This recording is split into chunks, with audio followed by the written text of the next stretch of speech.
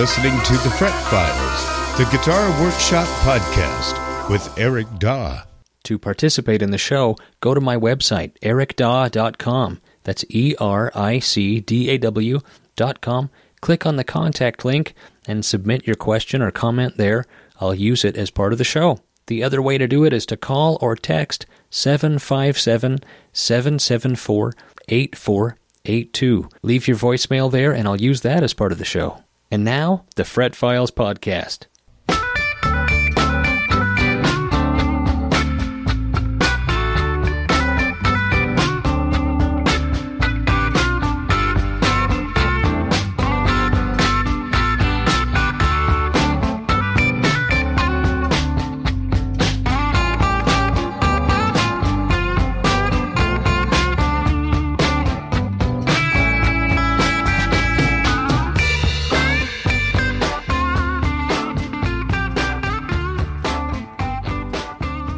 Yes, indeed. Welcome to the show. It's the Fret Files podcast, your fortnightly foray into guitar geekery. My name is Eric Daw. Just consider me your personal guitar scientist with over 25 years of experience building and repairing guitars. Sitting beside me is my lovely co-host, Melissa. Greetings. I will read the listener-submitted questions, and Eric will try to answer them the best he can, drawing on his experience as a professional luthier. It's true, and we're feeling pretty good around here. We're putting a new floor in Melissa's shop, so that's been fun. It's so exciting, because I've got OSB floors, and so if I spill anything, it just soaks right in. Yeah. So we are putting down a vinyl peel and stick floor. It's not that exciting. It's just exciting in that I will be able to keep it clean. Mm-hmm. And I say we, I haven't really helped at all. Yeah, I am putting in a floor. I plan on helping. Eric has looked at it. I plan on helping. Yeah, thanks. So what's going on with you? What's on your bench? Right now I have I think it's a 52 or 53. I can't remember. It's a 00028 Martin. I'm doing a neck reset on and some crack repairs. The heel is cracked. Somebody cracked the heel and put a big split down the side, and it's got 3 different holes drilled in it where somebody put strap buttons. Jeez. Yeah, it needs a lot. How many strap buttons do you need? Well, on that guitar, none. Yeah, so I've been working on that. I've been working on a few custom guitars that will be up for sale soon. A lot of vintage guitar restorations. I don't know what... Things come in waves. I don't know why, but this has been acoustic guitar restoration spring. Just everybody... Wow. I've got a vintage parlor guitar, like a 100-year-old Lion and Healy parlor guitar I have to do the works on. You know, the works. The works. Neck reset, new bridge, new frets, neck press. Crack repair. Mm-hmm. Bridge. Yeah, new bridge. What else? A whole bunch of acoustics. I've got I don't even want to say. A whole bunch of guitars. But things are plugging along. I read something interesting on the internet today. I saw someone posted a link to a Reverb article. And this Reverb article was 7 guitar-related podcasts you should be listening to. Ooh. Yeah. Were we on there? Yeah, of course not. Oh, yeah. Yeah. It was basically, here's 7 podcasts that don't badmouth us. I think was how you could read that headline. I'm pretty sure Reverb does not know that we exist, though. Yeah, well, you say that, but I don't know. I mean, you never know. You never know. I know that there's a lot of people that listen to the show that are in the industry. And there's a lot of companies that probably would advertise, except they think that we're a little bit too spicy. We're a little bit too free with our opinions. We are a little bit too spicy. I know that for a fact. So that's okay. A fact? Yeah, What absolutely. kind of insider info you got there? I'll tell you later. Not on the show, but but yeah, that's a fact. Cool. This episode of the Extra Spicy Fret Files podcast is brought to you by Apex Coffee Roasters, based in Waco, Texas. Apex Coffee Roasters searches the globe for the best. Did I write that wrong? Apex Coffee Roasters searches or search? Apex Coffee Roasters. I would say searches. Searches. Well, they do. They search the globe for the best coffee beans available, roasting them in-house to unlock the natural aromas and flavors that make each cup an individual experience. You can order Apex Coffee online. Fret Files listeners can use my promo code PINUP, that's PINUP, at checkout to receive 10% off from apexcoffeeroasters.com. It really is the best coffee. It's what we drink, and, have you ever looked up I was thinking about this. Have you ever looked up the definition to the word apex? No. Well, check this out. Apex, the definition, the top or highest part of something. That was really anticlimactic. That was really anticlimactic. Unlike Apex. Yeah. Anyway, it's the best. That's my point. My point is it's the best coffee. Moving right along. Shall we take some listener submitted questions? Yeah, we don't have any calls? Oh, no, we don't. Okay, no calls. Yeah, no calls. Letters. We get letters. We get stacks and stacks of letters. Hello, Eric and Mel. Hope all is well. I have a guitar that is set up for E standard tuning and would like to set it up for D standard. What steps would I need to take? Thanks. That's from Joe from Virginia. Hello, Joe. What do you know? So I don't know. So he has a guitar set up for E standard, meaning, okay, so not an open chord, just E standard, and you want to set it up for D standard, so a full step low. Okay. What steps would he need to take? I don't know. It's a roundabout way to ask a question. For me, I don't care how the guitar used to be tuned.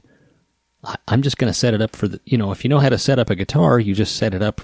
You just set it up for the tuning you're going to use and the strings you're going to use. So it depends on your tuning and your string gauge. But if let's say you use 10s in E standard, my recommendation would be to go up a gauge. So you're going to want to use 11s for D standard because they'll feel like 10s did with that other tuning. So I would use slightly heavier strings and just set it up.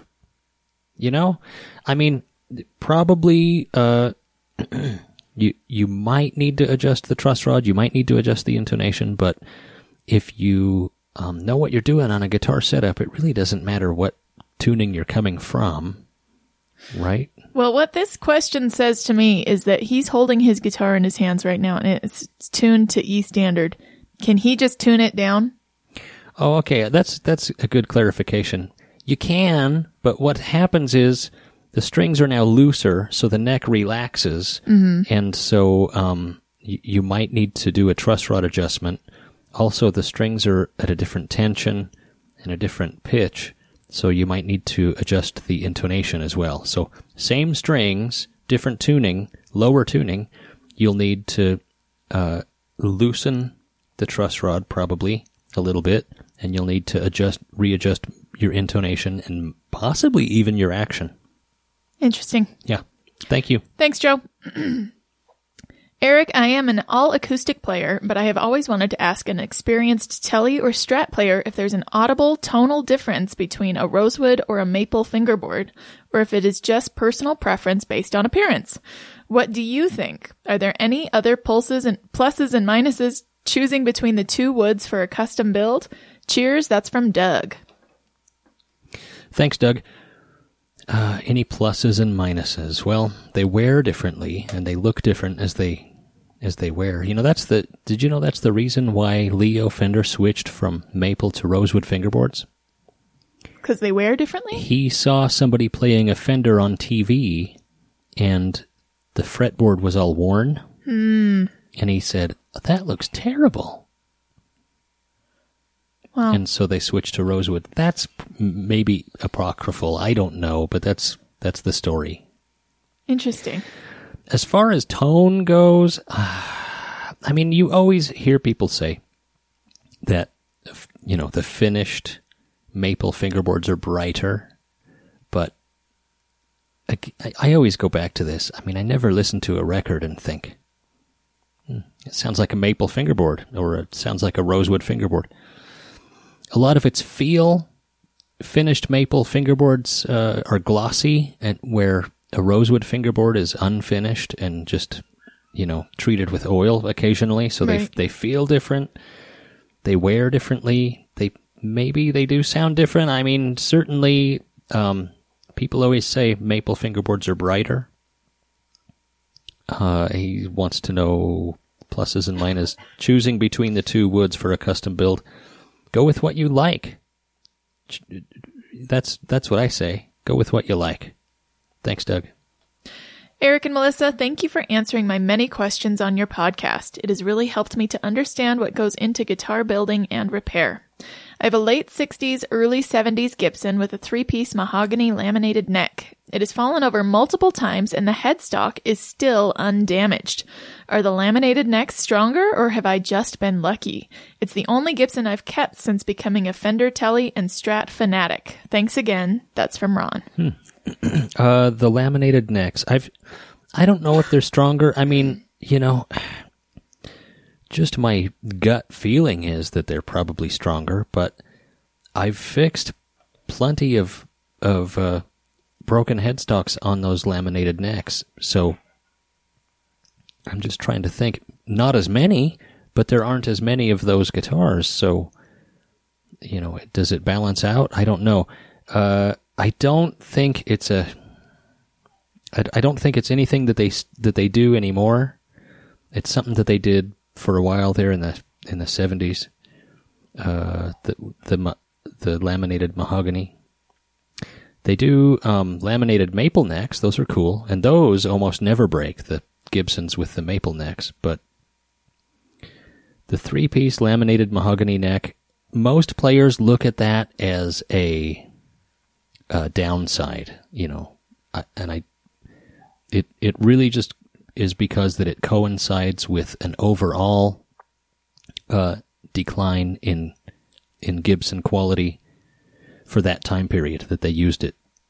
So it just coincided with a downturn in quality. So people tend to look down on those 3-piece laminated mahogany necks, but they're probably a little stronger because it's laminated, 3 different pieces of wood. But again, I've seen broken headstocks on those, so don't let it fall anymore. I think you've been lucky 8 times, and the 9th is going to kill you. I don't know. Hey Eric, I just listened to the last podcast with the amp kit build revisit, and I wanted to make a suggestion. First of all, cabinet construction can make a big difference in the sound an amp produces, and the speaker can make a huge one.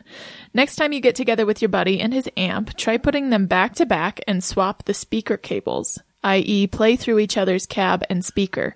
In my experience, pine usually sounds much better than plywood, and I've never been crazy about newer Jensens.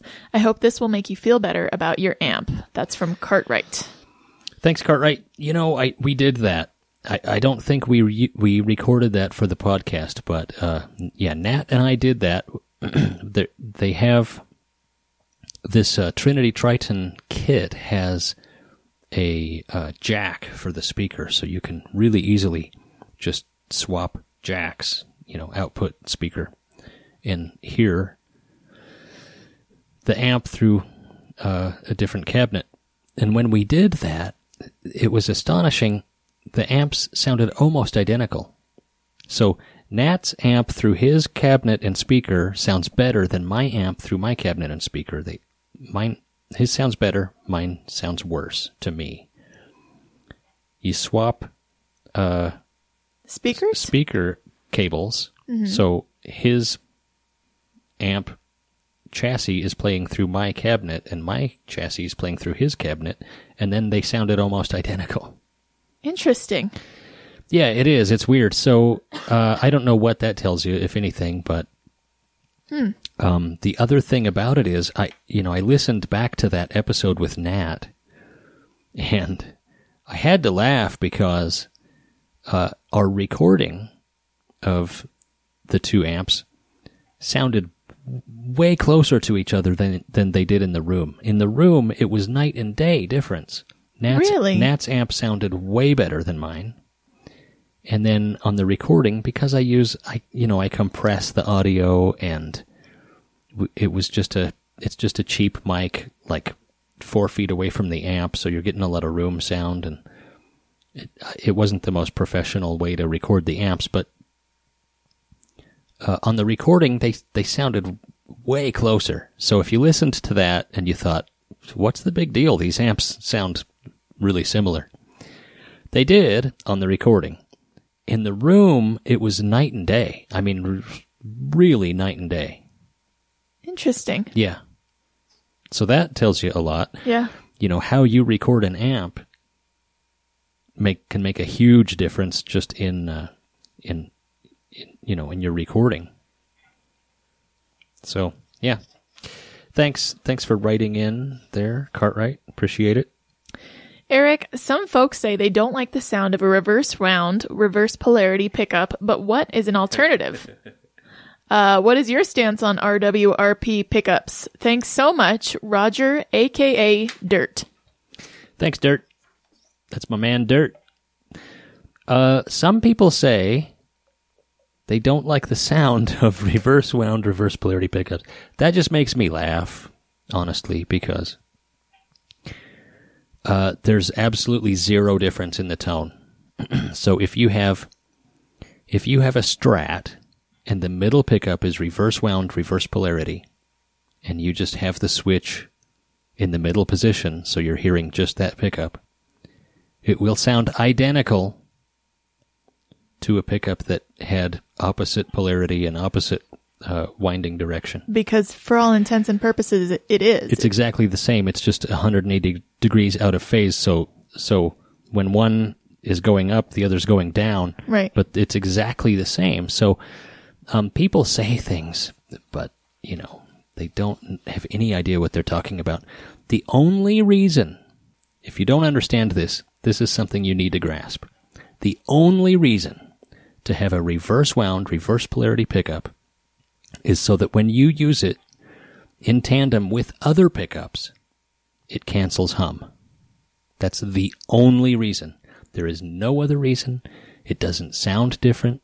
It doesn't act differently. It doesn't do anything different other than cancel hum when you use it with a standard wind, standard polarity pickup, which is a silly thing to say because there's no such thing as a standard also, to call a pickup reverse wind, reverse polarity insinuates that there's a standard wind, standard polarity, and there's not.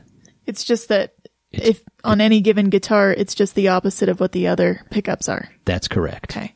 So, you'll end up with like a lot of the custom shop reissue stuff. They've chosen, for whatever reason, to go with vintage spec, which is 3 pickups that are exactly the same polarity and exactly the same winding, so they don't hum cancel. But the tone is exactly the same. The only difference is in the 2 and 4 positions, it has just as much hum as the rest of the positions, where if you had a reverse wind, reverse polarity pickup, it would cancel hum. But the tone is unaffected. Absolutely 1,000% unaffected. And people who think that they can hear a difference are mistaken. There you go, Dirt. Hi, Eric and Mel. I have a question about guitar neck shapes and fretboard radius. Long story short, my index finger on my left hand was broken as a kid and it never healed correctly. I can only bend my index finger halfway. Think of a lowercase r for reference of the shape. Okay. What would be the best shape neck and fretboard radius for my situation? Thanks, Joe from Virginia. P.S. Looking for something that would make playing chords and bar chords easier too, and I'm a right-handed player. That's from Joseph. Joseph. How's it going, Joseph? So he's a right-handed player. His left hand, the index finger is broken and he can't bend it more. Oh, he can't. He can't bend it more than an R shape. Oh, I can only bend my index finger halfway. So playing a bar chord, so you can straighten your finger, right? Okay. What would be the best fretboard radius and neck shape? Honestly, I have absolutely no idea.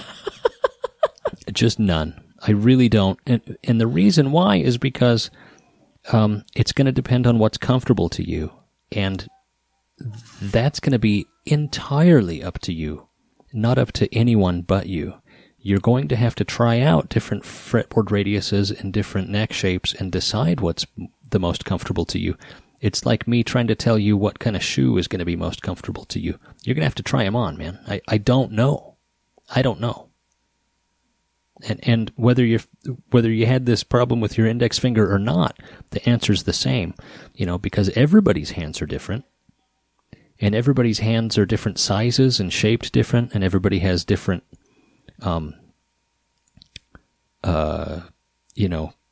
limitations and different expectations and different playing styles, and that'll affect, what kind of neck shape and what kind of fingerboard radius and what kind of frets you want. So it really is entirely personal preference, and you're just going to have to try some things out. Sorry, I don't have a recommendation, but that is a recommendation. Yeah. Right? Well, yeah, I guess your recommendation is to go down to your local guitar store and ask for a variety of radiuses and neck types. A store that knows what they're doing and knows what they're talking about should be able to accommodate that. But don't put them through the ringer, right?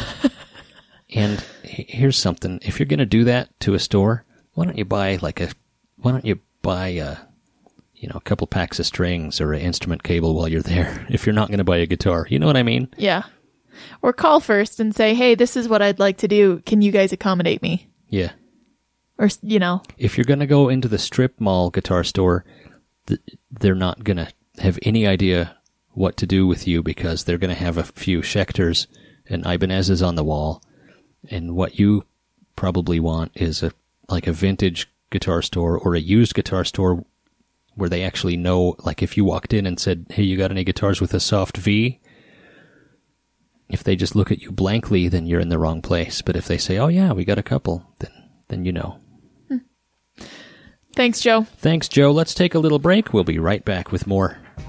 We've talked a lot about neck straightening irons on the show, and people write to me and they say, Eric, where can I get one? Well, until now, I didn't have anywhere to send people because nobody makes them anymore, except for my buddy Rick at playersgearmusic.com. You can go to Players Gear Music. You can order a neck straightening iron. Some people call it a neck press or a neck heater. It is an invaluable tool in my shop. I use it all the time. I'd be lost without one of these. I love having a neck straightening iron, and Rick is making a really, really stout industrial. I think it's the best one that I've used, and I've used a lot. I've made my own. I've used the commercially available ones that they used to sell in the 70s and 80s. But they don't sell them anymore. Well, now you can get one from playersgearmusic.com. They're $7.49. I know that seems like a lot. It's a tool, I tell you what, it's going to pay for itself 100 times over. If you go to his website and make an offer for $6.99 and mention the Fret Files podcast, $6.99, free shipping, and it's yours. A neck straightening iron, a neck press, a neck heater, whatever you want to call it. PlayersGearMusic.com has them, and you need one. I'm telling you, it's an invaluable tool, indispensable. I'd be lost without mine. So go to PlayersGearMusic.com and check it out, and don't forget to tell Rick that the Fret Files podcast sent you.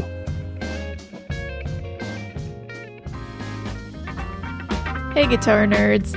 Visit MelcoLeather.com to check out a variety of made-to-order leather guitar straps, or you can email melcoleather@gmail.com for custom work. Every Melco guitar strap is designed and built by hand by me. Check out my Instagram at Malco Leather to see examples of my past work. And as an added bonus, I offer free shipping in the U.S. for orders over $35. Visit melcoleather.com. That's MELCO leather.com.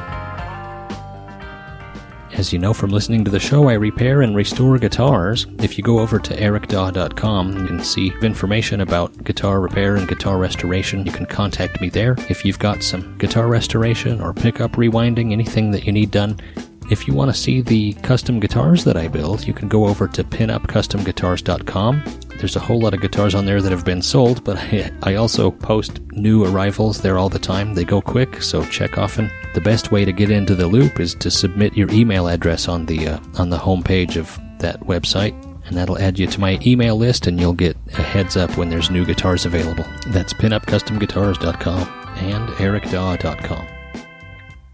Hi guys, I recently put a Telecaster kit from StewMac together, and I've been playing it tons. I love StewMac, but I have to say the quality on the kit was not top-notch. Remember I was telling you how certain companies aren't going to ever advertise on the show? Yeah, right. Well, case in point. Not that I paid a top-notch price, though, so everything is pretty much as I expected. I figured all the ingredients would be there for me to tweak and refine to my liking. The problem is that I'm having fret buzz. Lots of it. I did all the proper steps to level the frets 3 times and still lots of fret buzz. I have come to realize there are several high areas on some of the frets between 7 and 12. Upon further inspection, I can see that it looks like the frets have lifted up there. Could that be it? Thanks so much for taking time from me. All the best to you and your family. That's from Dean.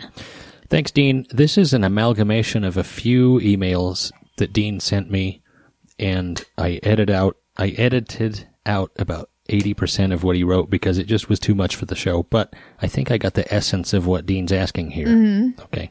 So, Dean, if this does not answer your question properly, you're welcome to email me. But, yeah, so if you've got frets that have lifted up, that's absolutely what's causing your problem. When you do a fret level, the frets need to be seated properly in the neck, and they can't have any play in them. So if frets have lifted, and they'll just lift on the ends. If they've lifted up, as you pass your file or whatever you're doing a fret level with, if you have one of those beams with sandpaper on it or a long flat file, as you pass over those frets, they're just going to push down into the slot and then spring back up again once the file passes, and they're not going to get filed. Right. So you'll never get a level fretboard. You'll never get levelness from one fret to the next if some frets are loose. So those frets need to either be taken out, retensioned, and put back in, or glued down. Like if you push on the fret with your thumbnail, can you see it moving? And if so, then that's what's going on. That's what the problem is. And that needs to be addressed before you do a fret level, because no amount of fret leveling is going to fix that. Thanks, Dean. I've never seen those kits. I'm not surprised that they're not top notch, but I'm sure they're great. I'm sure they're great. Sponsor us, StewMac. Yeah, they're great. Dear Eric and Melissa, I have a question about guitar finishing. Can you talk about the process of grain filling / pour filling? This is a step that is generally accepted that needs to be done when finishing guitars for a dead flat finish, but I have not been able to find much information about how to do it. StewMac sells powdered grain filler in bags and a 16-ounce tub of grain filler, but both of those options seem expensive to me. These can't be what pros use for their day-to-day usage, right? Also, the box stores sell grain filler, but I always considered those suitable for filling nail holes and not really filling grain in guitars. What do the pros use, and what is the process to grain fill?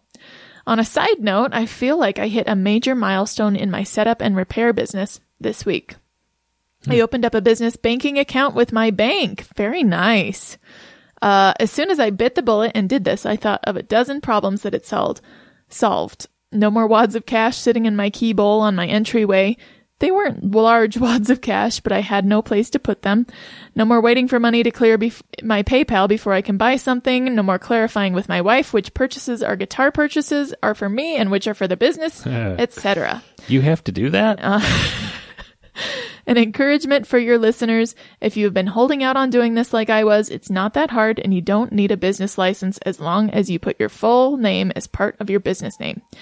Anyway, thanks for the really great podcast. That's from Adam. Thanks, Adam. That's cool on the... Congratulations. Yeah, setting up a business. It might vary from state to state. He says you don't need a business license as long as you put your full name as part of your business name. I don't think that's the case in our state. Our bank required us to have... We had to have a business license first. Well, we had to have a tax ID number. Oh, yeah, tax ID number, I think. Yeah. Yeah. Yeah, anyhow, that may vary from state to state, but definitely if, the tax advantages of doing this too are big. I mean, it's something that took me a long time to realize is all the money you spend on parts and, tools and everything, that's all a write-off, and it's really hard to track if you're just using one bank account. So, yeah. Good deal, Adam. On pore filler, there's typically two kinds that people use. There's oil-based and water-based. There's more than that. There's more to it than that. But the trick is pore filler accentuates flaws, right? So you need to make sure that everything's sanded and flaw-free and looking good. Okay, so, and then I usually do a wash coat before I do pore filler because it seems like the pore filler sticks better if you do a wash coat of either lacquer or a sanding sealer.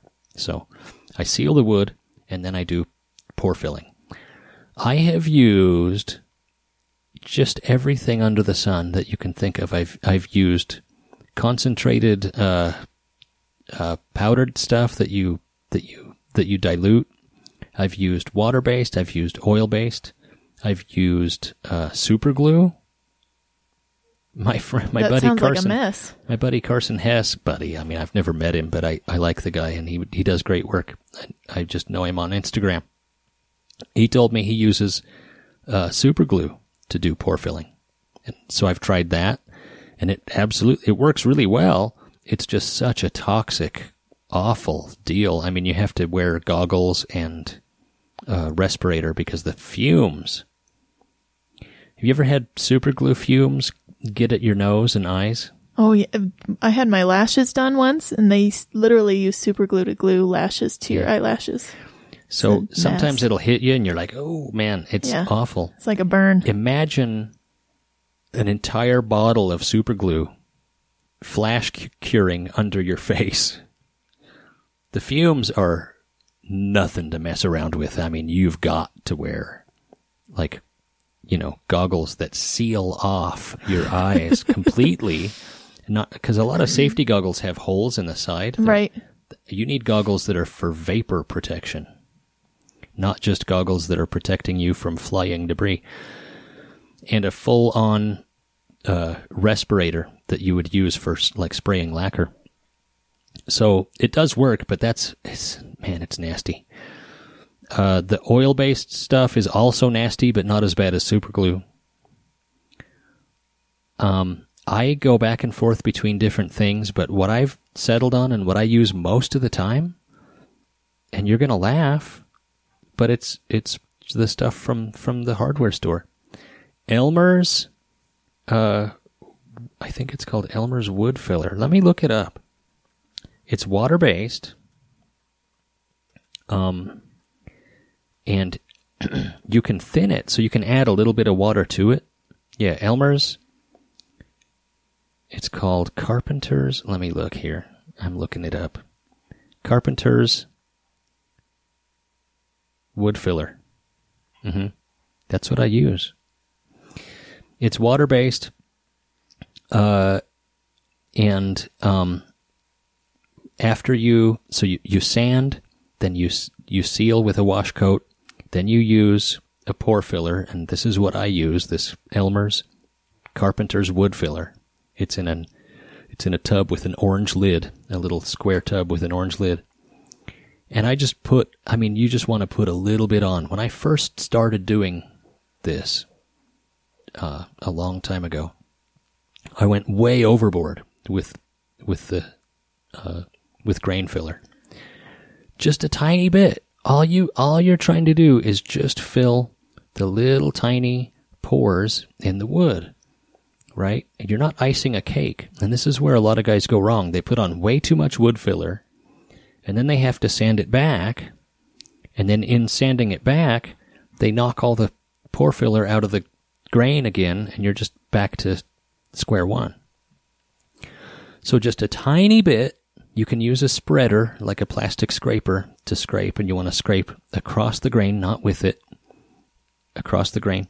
And then I'll take either a paper towel or a shop rag that's just slightly damp, and since this stuff is water-based, you can wipe across the grain and wipe off kind of the excess. And I've got it down now to where once I do the pore filler, I almost don't have to sand at all. Wow. I'll sand a little bit, but not much. But that used to be such a pain in the rear end.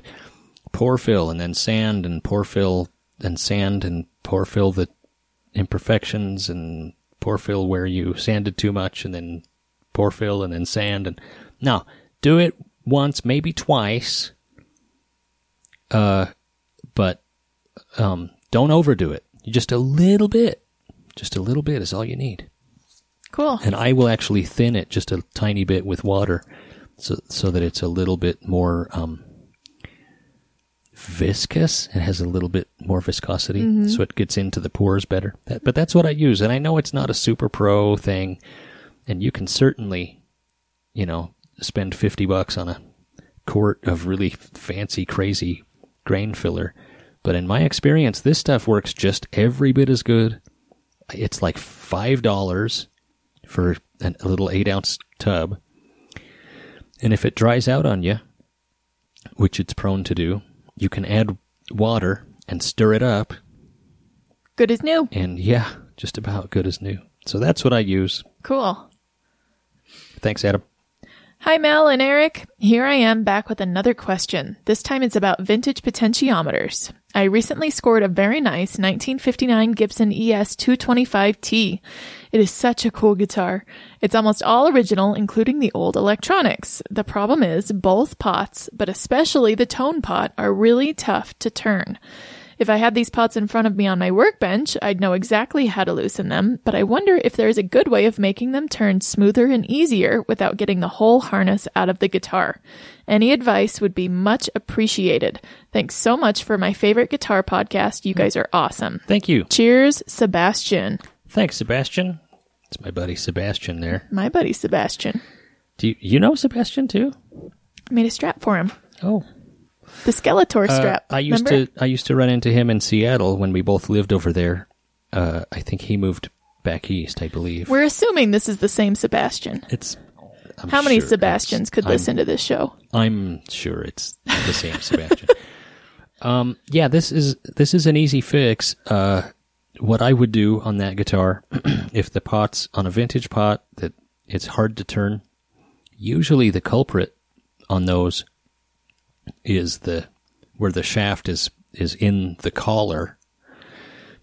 And what I do is I just put one tiny drop of oil where the shaft is coming out of the collar. So you'll take the knob off, right? And then you've got the part that turns, and it's coming out of the part that doesn't turn, right? Mm-hmm. And you just put one little tiny drop there. I like Kroil, Kroil.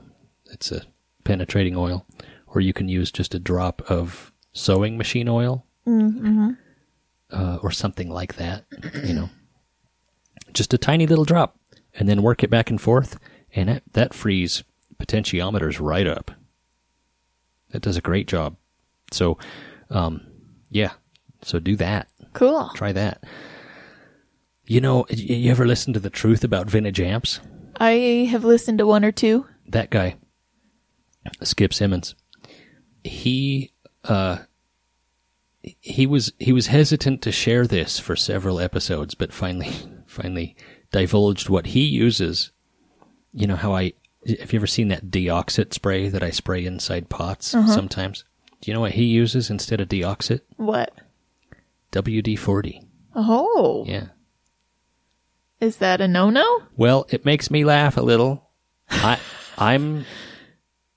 bow down to Skip when it comes to amps. The guy knows what he's talking about, but I have not started spraying WD-40 in pots, I'll tell you that much. Well, if it were me, that's what I would reach for.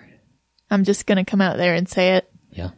In my very unprofessional opinion. One of the reasons he says that that's what he recommends is because when he tells somebody to use Deoxit, then they automatically, in their mind, they just go, oh, well, I guess I'm not going to do that, so never mind. Yeah.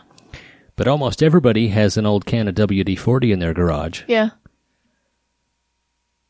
But I don't know if that's a good thing. Anyhow, that just made me think of that. I don't know. I don't have a recommendation whether or not you should use WD-40 in your pots, but I don't. This question came in just under the line. I just happened to check my email, but I had already printed out the questions, so but he made the deadline, so we're going to use it. It says, "Hey, Eric and Mel. Thanks for the awesome strap and T-style pickups." This is from Jeff Metz. Oh, hi, Jeff. You're so well. Did he get them already? Yeah, well, apparently. He got one of your Blackguard straps, and I sent him some pickups. Rad. They arrived in the mail this week, and both look amazing. As usual, it was a good delivery day. Speaking of mail, my question is regarding the vintage mailbox letters that you see on a bunch of Blackguard tellies and some strats. I'm sure you've seen them. Little raised chrome blocks with black font on them, often used to decorate a guitar with the owner's initials. Have you come across these stickers ever? Ever do a pin-up guitar with these stickers? Pretty cool vibe. Makes me wonder why various random early 50s Fenders have these stickers. Thoughts? Thanks, from Jeff. Yeah, you see that. You see those. It's kind of like it's just kind of a thing people did.